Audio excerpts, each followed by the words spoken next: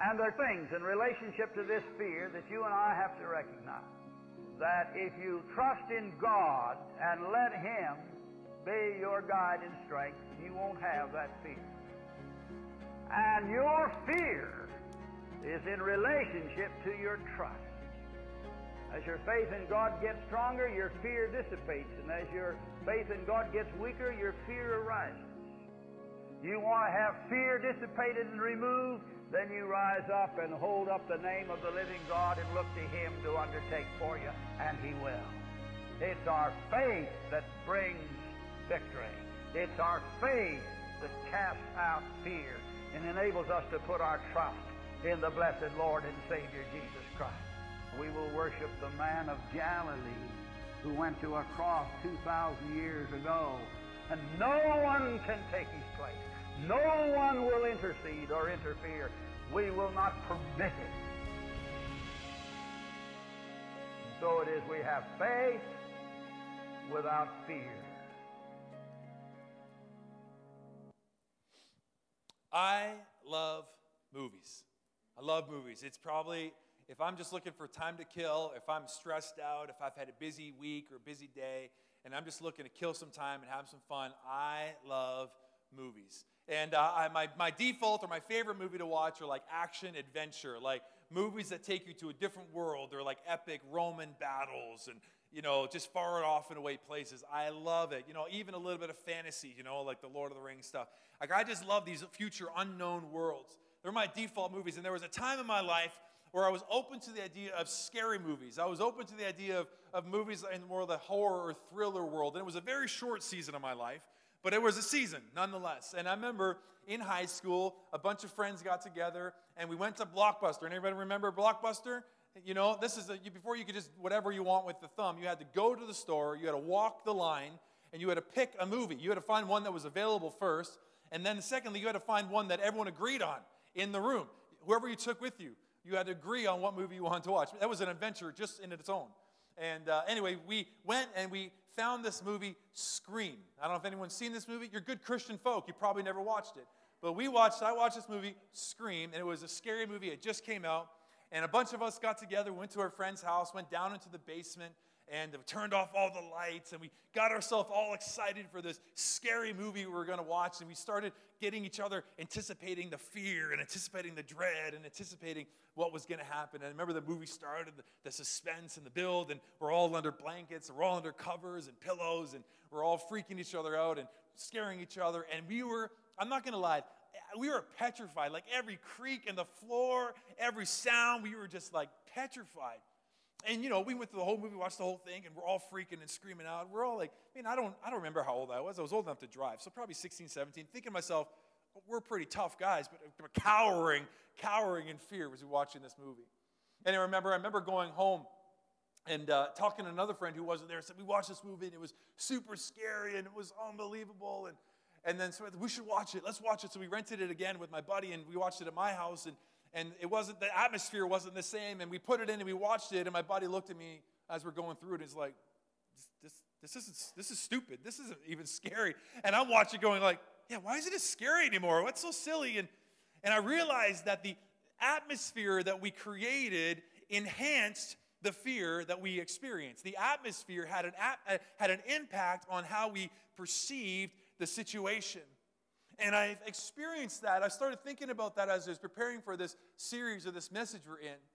And I've realized that that same model, that same idea is what's crept in our world here today. And it's crept in my home, it's crept in my thinking, and in some of my thoughts is this idea. I've experienced the same thing that through conversations with my friends and my family about these uncertain times, through conversations about the elections and the vaccines and the passports and the government mandates and the social posts and memes and all that is flooding my social media feed.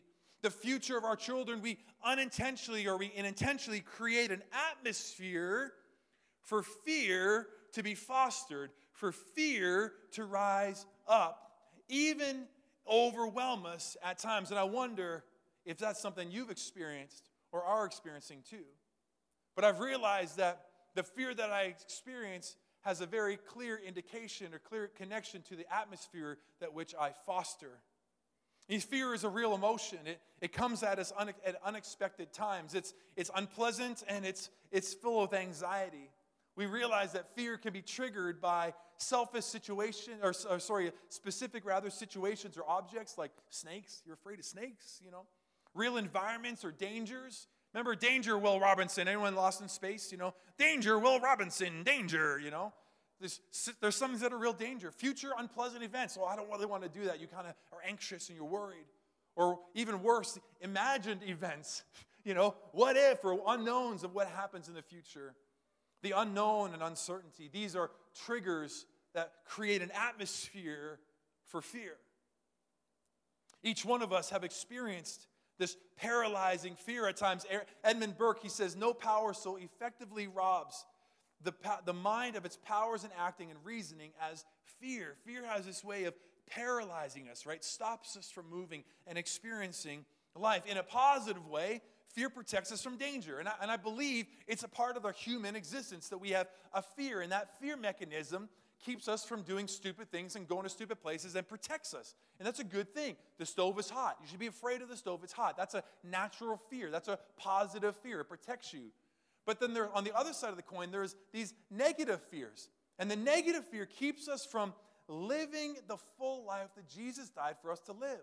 It keeps us paralyzed. It keeps us locked in our homes. And it keeps us afraid of interacting with one another because we're afraid of something in the future. But no matter what situation you find yourself in today, no matter what situation we ourselves as a community find ourselves in, while we may be afraid, which is a natural response, I'm here to tell you this morning, you don't have to live in fear. Look at me today. You don't have to live in fear. You can be afraid, but you don't have to live in fear. You don't have to be ruled by it. See, Jesus encourages us. He says, he even commands us. He says in Luke 12, he says, who of you by worrying can add a single hour to your life? Who of you by worrying about tomorrow can add even a single hour to your life? In Mark, he says to his disciples, why are you so afraid? You still don't have any faith. Do you still not have any faith? I love how Joyce Meyer, she says, fear and worrying are like a rocking chair.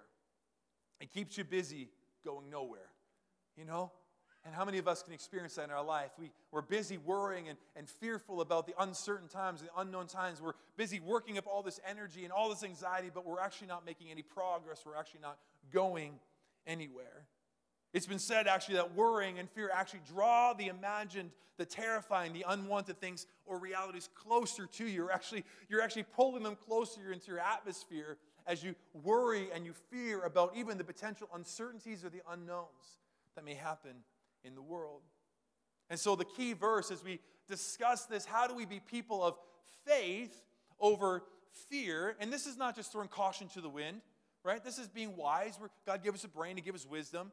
But how do we be known as people of faith versus be known of people of fear? How do we operate in faith versus live out of fear? And our theme verse for this month is going to be really in 2 Timothy 1:7. This is Paul talking to Timothy as he's commissioning him into ministry. He said, for God has not given us a spirit of fear and timidity, but of power, love, and self-discipline. Or another translation says, a sound mind. For God has not given you and I a spirit of fear. Yes, we may feel afraid, but we don't have to live in the spirit or under the spirit of fear, but of power, love, and of sound mind. And so the big question, the kind of the thesis statement for us as we navigate this month is going to be this, is how do we as followers of Jesus, how do we as those who claim that Jesus is full in our heart, live a faith-filled life that displaces and refocuses pressing fear? Listen, we can never eliminate, we can never remove, but we can displace and refocus our pressing fear. We can call it what it is and put it where the long-term shelf for that thing to live, right? We don't have to live with it. See, every day I believe you and I make a choice. We make a choice to either clothe ourselves in faith or cover ourselves in fear. And I'm using those words very intentionally. Clothe yourself in faith or cover yourself in fear.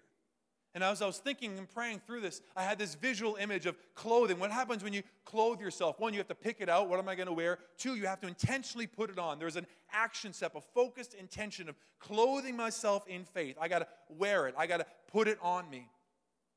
But covering ourselves in fear is what I did watching that movie Scream, where you grab your blanket and you just, reaction, I just throw it over and I hide myself under a blanket. I cover myself in fear. See, faith prepares us for the day. Fear makes us run away. That rhymes. That just happened. That rhymes. Faith prepares us for the day. Fear makes us run away. And I don't know about you, but I want to be a person who's clothed myself in faith, not just once in my life, but every day. As I get dressed in the morning, as I face my day, as I live in the uncertainty of the world we find ourselves in, to be a person who chooses daily to clothe myself in faith. You see, the fabric of faith is hope, disbelief, compassion, and grace. The fabric of fear is despair and doubt, indifference, and hostility. And so over the course of the next month, we're going to choose, what does it look like to choose hope over despair, to choose belief over doubt, to choose compassion over indifference, and to choose grace over hostility. Because I believe faith is a choice. And the fabric in which we clothe ourselves will determine what people see in us and to see in you. And so this morning, we're going to talk about hope over despair, how we choose hope over despair. See, every day we have a choice to fuel our faith or to feed our fear, to hold on to the promise of God, or to give in to the temporary trials of this world, to hold on to hope or to dance with despair. And I believe with my full heart that hope fuels our faith. And I believe that despair feeds our fear. I love the writer in Hebrews, he writes, "For we have this hope as an anchor for the soul, firm and secure." We have this hope as an anchor for our soul, firm and secure. What does an anchor do? An anchor holds us firm. It holds us safe. It holds us secure in the midst of what? In the midst of a storm, in the midst of turbulent water, in the midst of shifting current. The anchor holds us true, so we don't drift off and get lost in open waters. And this same hope that we have in Christ does the same. It keeps us connected so we don't get lost in the what-ifs and the unknowns of this life. This hope is an anchor for our soul. Because if we don't have an anchor, this world will push us in multiple directions, right? The current of this world is ever shifting. And if we're not anchored in something, we are lost to sea. And we need to be anchored. This is what God does. This anchor for our hope holds us through. And we are anchored in two things. This hope that we have anchored is in two things. It's in Jesus, and it's the promise of eternity. This anchor that you and I have is in Jesus and in the promise of eternity. What does Jesus say in John 16:33? He says, "Here on earth you will have many troubles and sorrows." Woohoo! That's amazing. Thank you, Jesus. Yes, we're going to have troubles. We're going to have sorrows. But what does he say? But take heart, right? But take heart, for I have overcome the world.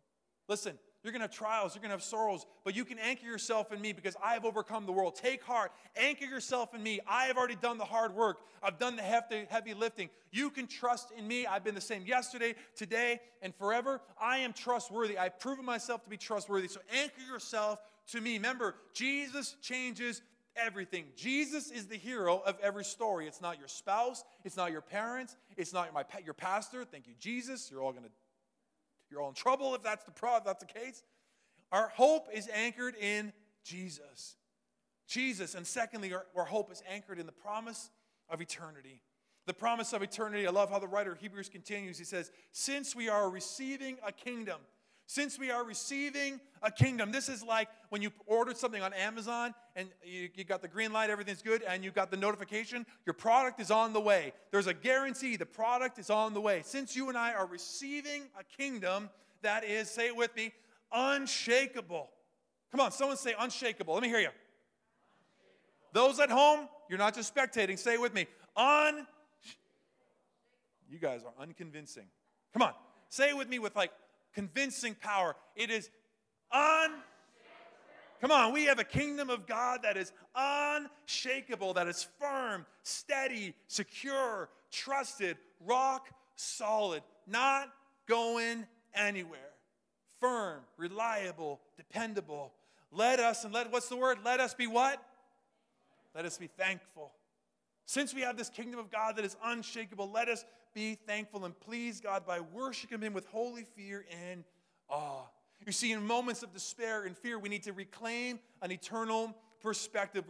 We need to be reminded that the kingdom of God is unshakable, unmovable. It is secure. It is reliable. It is trustworthy. It is on its way. It's on its way. I tell you what, the powers of this world will try to convince you otherwise, won't they? The powers of this world try to convince you and will try to erode your hope of heaven. But we need to hold on to hope and hold on to the anchor that is firmly secured in Jesus. So how do we do this? How do you and I hold on to hope? How do we hold on to the eternal perspective in the midst of pain, in the midst of hardships, in the midst of troubles? Well, the writer of Hebrews tells us very, very clearly. He says, with thanksgiving.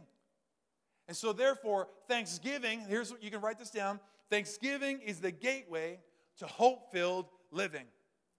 How do you live and fill yourself with hope? You develop an attitude of gratitude. Every day, you choose faith. I choose hope, which means I'm choosing to be thankful. Thankfulness is the gateway to hope-filled living. Thanksgiving, let's do it in the rhyming way. Thanksgiving is the gateway to hope-filled living. And I need to be reminded of that.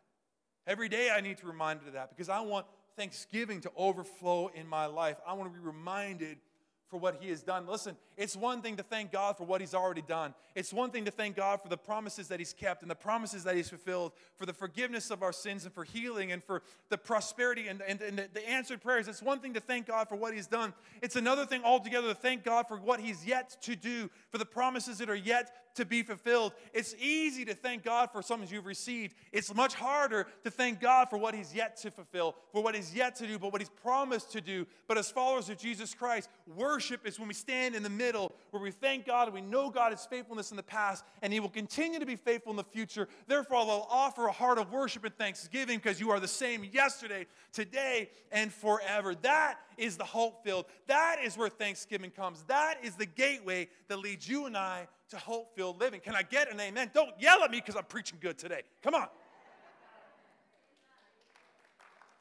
Somebody needs to hear this today.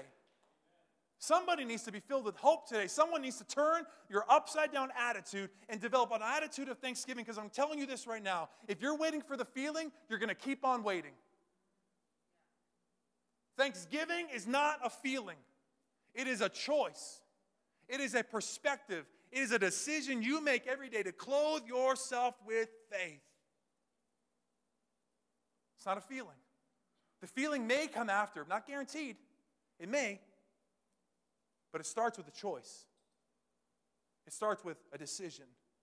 Thanksgiving is the gateway to hope-filled living. Worship, then, is the response of a thankful heart, right? It's now the response of a heart full of hope and thanksgiving. Worship places Jesus back on the throne of your life. Worship refocuses our worry and places all of our issues in the hands of Jesus.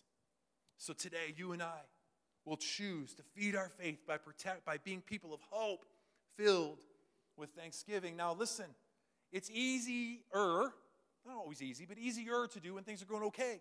When life is good and life is grand and the road is smooth. It's a lot harder to do when maybe we find ourselves in the season that we find ourselves in.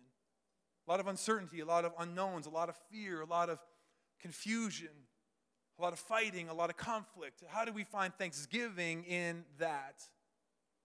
Well, you can always open the Bible. It's a good first start. We can look at the life of Paul. Paul was a gladiator for Christ. He just once he got commissioned on the road to Damascus, he just got set on mission. He just went for it. And Paul, if you know the story of Paul, well, Paul was an apostle of Christ. And he wrote most of the New Testament. Most of what we read in the New Testament is written from Paul. It's one of his letters to the church. And he spent about 11 years traveling through Asia Minor, visiting churches in Jerusalem, and the Jews and the Gentiles, and raising up leaders and building churches and establishing the principle and reminding people the goodness of God, the purposes of God, the forgiveness of God. And he pointed people to Jesus. But yet, in his ministry, though he saw much success, he saw equal amount of hardship. To the pendulum in which the joy was before him, he had equal amount of tragedy and distress. And he's speaking to one of the churches in Corinth, and he's kind of encouraging them, and he's reminding them, listen, it's okay. I know it's tough, but it's going to be okay. You can get through this. And in some ways, what he's trying to do is he kind of begins to boast about his suffering. He kind of boasts about the hardships that he's gone in, not necessarily to boast about himself, but to encourage others. Listen, if I can do this, you can do this. If I can go through this pain and this hardship, you can push through this pain, your current hardship.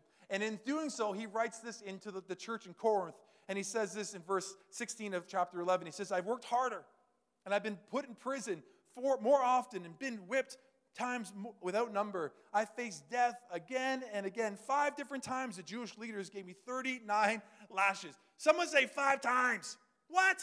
5 times the Jewish leaders, the church leaders, Christian people gave him lashes 39 times.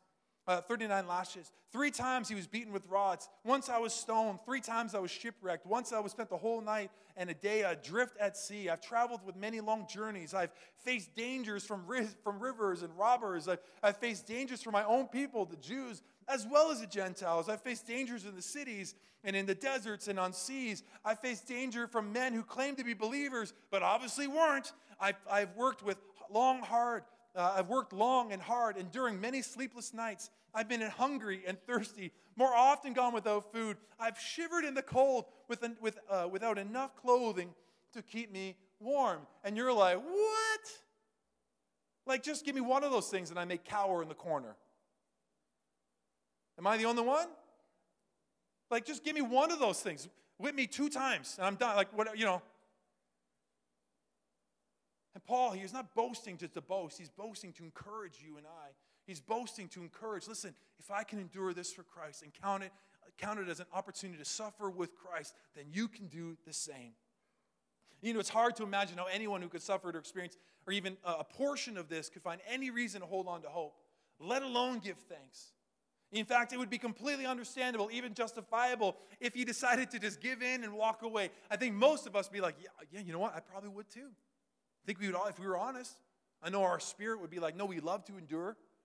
But the flesh part of us going, I don't know if I could endure.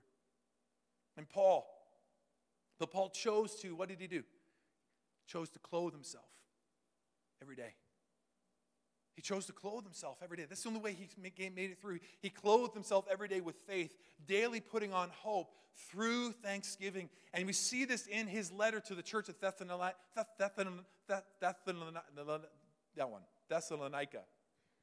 You say it 10 times fast. The church in Thessalonians. Let's say that one. 5:16, he says, always be joyful. This is Paul now. This is Paul. Remember, the same guy who endured all that hardship, right? The same guy who endured all that suffering. The same guy who went through all of those journeys and all of those situations. What does he say to the church? He says, always be joyful. He says, never stop praying. You know what the translation for always is? Always. You know what the translation for never stop is? Never stop. Always, never stop. Always be joyful. Never stop praying. And be thankful what? In all circumstances. Always be joyful. Never stop praying.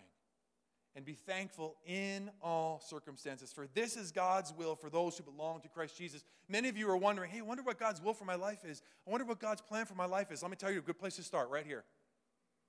Always be joyful. Never stop praying. And give thanks in all circumstances. Be joyful. Be full of faith. And be grateful. Here's my honest question. This is an honest question. Can we have an honest question? Are those 3 values marked in my life?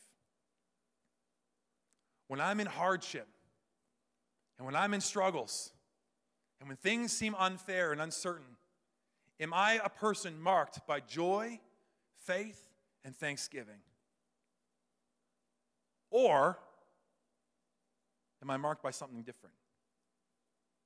When my friends and my coworkers see me at work or in the grocery store or on the street, do they see a person who's marked by joy, faith, and thanksgiving?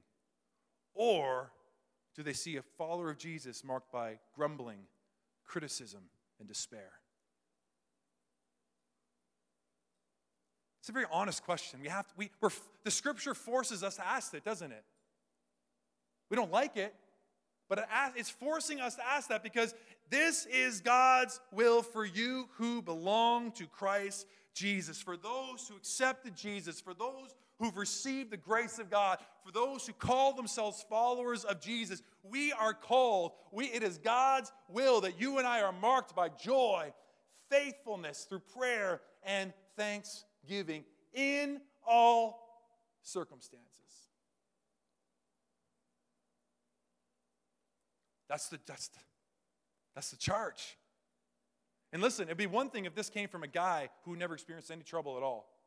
You know, sometimes when a young kid shows up to work, you know, he's green, he tells you all the things you should be doing. You're like, oh, experience will tell you that all everything you're saying is wrong. It's another thing when it comes from a guy who's experienced it all. Worse than you and I will ever experience in our life here on earth, most likely, if we're going to be honest. And yet that guy tells us, always be joyful. Never stop praying. Give thanks in all circumstance. That's the will. That's God's will for you as followers of Jesus. So how do we do that? Because honestly, you just can't wake up one day and do that. It doesn't work, right? It's great. It's a goal. It's a great admiration. It's a great thing to want to achieve. And I think every one of us in this room would say, yeah, God, I want to be marked by that. I really do. I think that's something I desire for sure. But I also realize I am pretty far away from that reality, if I'm going to be honest. And so what does that look like? And so 4 things really quick. 1, how do we give thanks in everything? First, we have to practice thankfulness in prayer. It starts with prayer.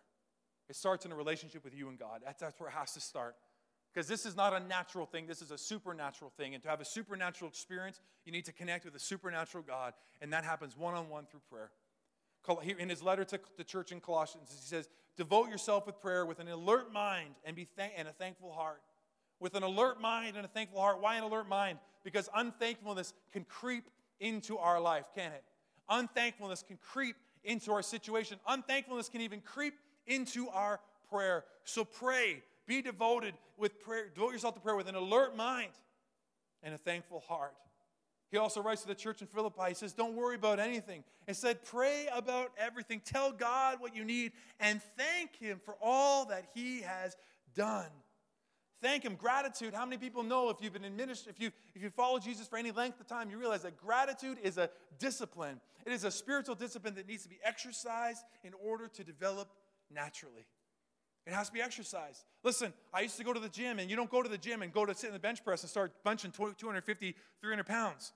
You want to, you think you can because you think you're all big and buff and manly and all. But when you sit down, you're like, no, I can't do this. And so what do you got to do? You got to start with the 25 or the 50 pounds. You got to build up your endurance. You got to build up discipline. You got to build up the strength and able to stand under the heavier weight. And in prayer, what we do is we build up the discipline to thank God for the small things, the seemingly insignificant things, the everyday mundane things. And we build up a discipline of thankfulness. We build up an attitude of gratitude that will pull with us. And then one day we're going to look back and look at, hey, we are thanking God for the things that seem a little bit weighty, the things that seem a little bit heavy. We're seeing it from a different perspective. But it starts in prayer.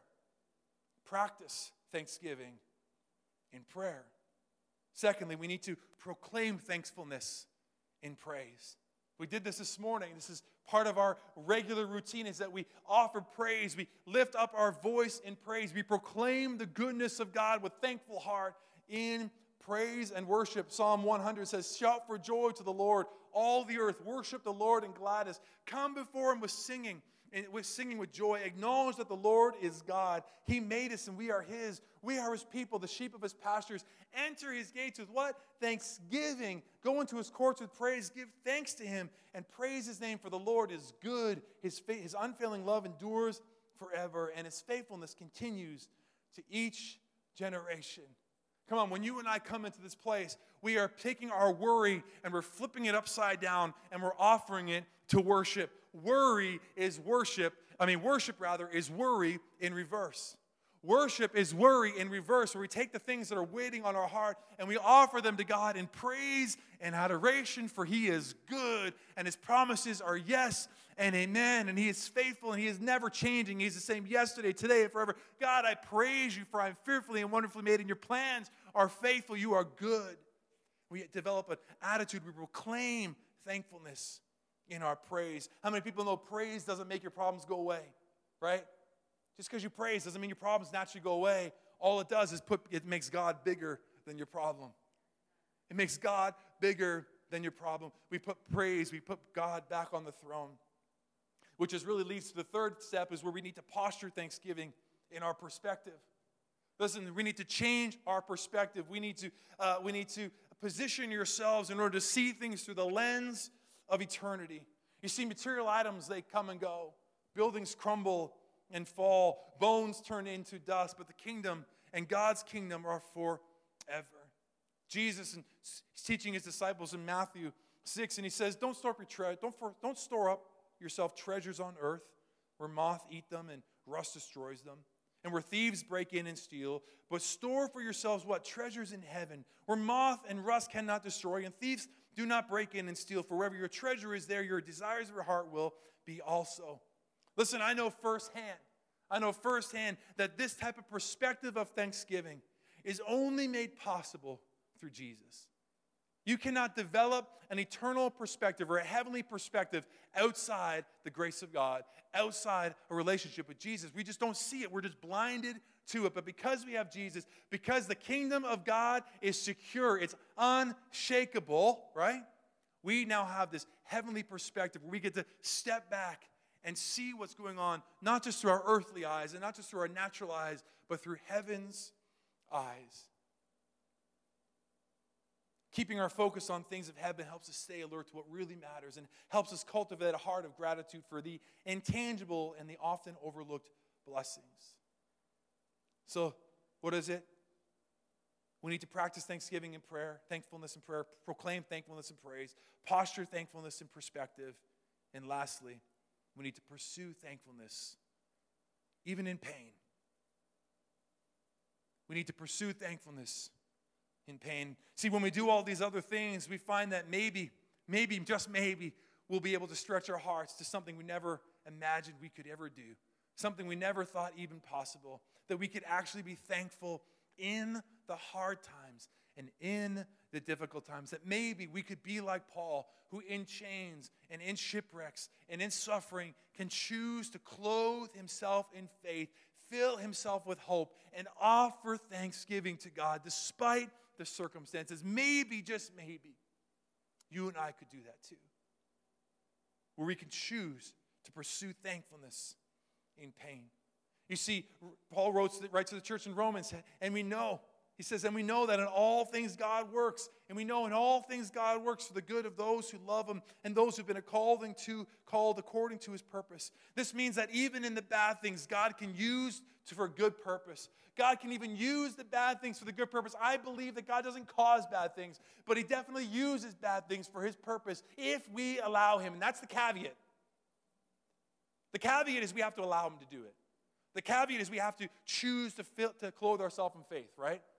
Because just because bad things happen doesn't mean there's a good result. That's false teaching. I don't want to lead you that.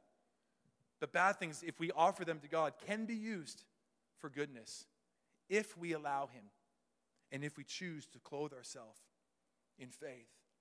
You see, Paul had this thing that he called, what was it? It was a thorn in his flesh. If you read in 2 Corinthians, he talks about this thorn in his flesh, and he begged God to remove this thorn. We don't know what this thorn in the flesh was, but something, this ailment, something that was his weakness, something that he could not shake in his life. And he realized ultimately that this thorn helped him glorify God, and God's power, and he said, was made perfect in his weakness. That even in his pain, it was an opportunity for God's power to be made perfect in his weakness. About 2002, I had the opportunity to go to Romania and was on a mission trip with a church I was attending after college. And one of the trips, or one of the days, we partnered with Compassion Canada, and one of the days had to do some deliveries for Compassion Canada sponsorees, like child sponsors. And so there was about 8 of us on this trip, I think, and so we went. We got our gifts and the things that we had for this family, these children.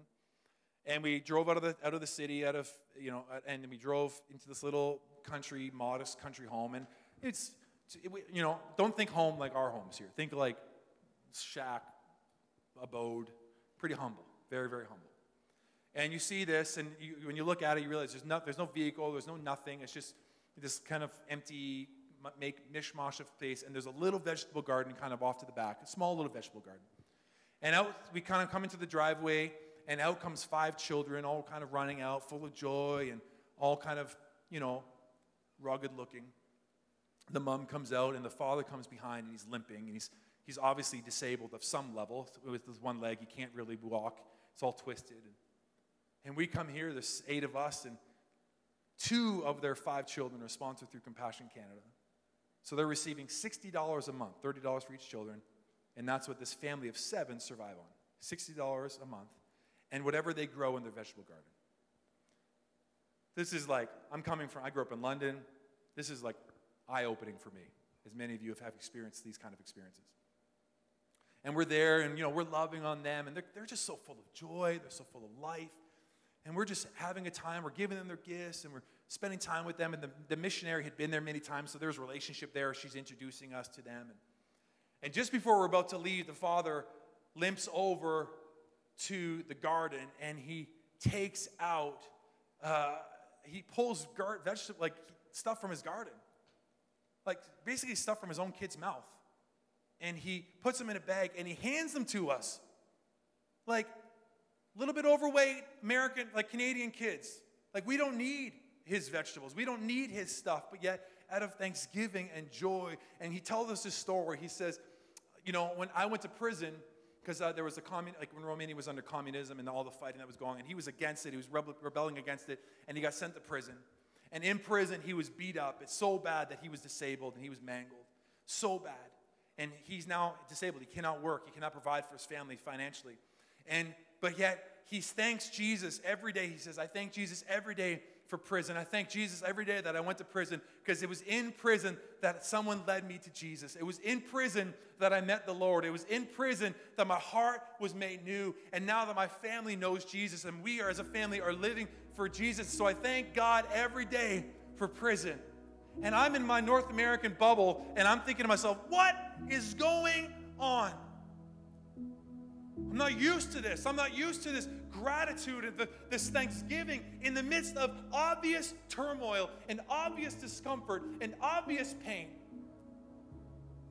And for the first time in my life, I witness with my own eyes, gratitude is not a decision, it's not a feeling, it's a decision.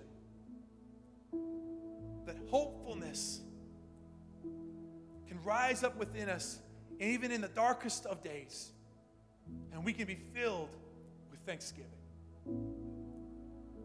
So here's my challenge, church. Can we just call a spade a spade? It's dark days. It's challenging. It's challenging. I have to get off Facebook. It just overwhelms me. I just get anxious inside. There's just so much going on. And I have a choice, like you have a choice.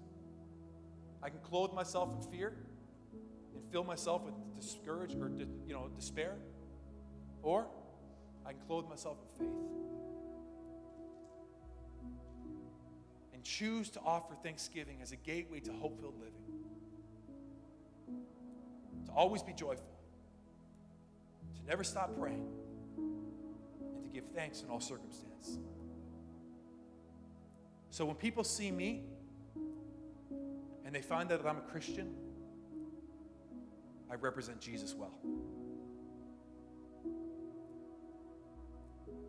So when people see you at work and they know you're a Christian, you represent Jesus well. Always be joyful. Never stop praying. Be thankful in all circumstances. I don't know if you need to hear this, but I need to hear this today. I'm preaching to myself. You guys know that, right? This is where we can all do this together, and this is why living in community is so important, because we all need a little external motivation to help us on this journey as we try to be like Jesus and live like Jesus. I'm going to invite you to stand to your feet. I know it's not easy, but we serve a good God. We serve a God who's faithful. And I believe he's reminding each and every one of us here today of his goodness. And so as the band just leads us in one final song, can I just encourage you to open up your heart? And maybe even for the first time this morning, allow yourself to offer thanksgiving, not because you feel like it, because you know you're clothing yourself with faith today, and it's your response of worship. Can we do that this morning? God, we just give you our hearts today. We lift up our hands, we lift up our hearts. God, we pray that you would speak to us, change us, fill us anew, and fill us afresh, that we may be known as people who are for you, of prayer, of joy, of gratitude, full of faith, full of hope, because of you and all you have done, and all you are continuing to do. We pray this in your precious name. Amen.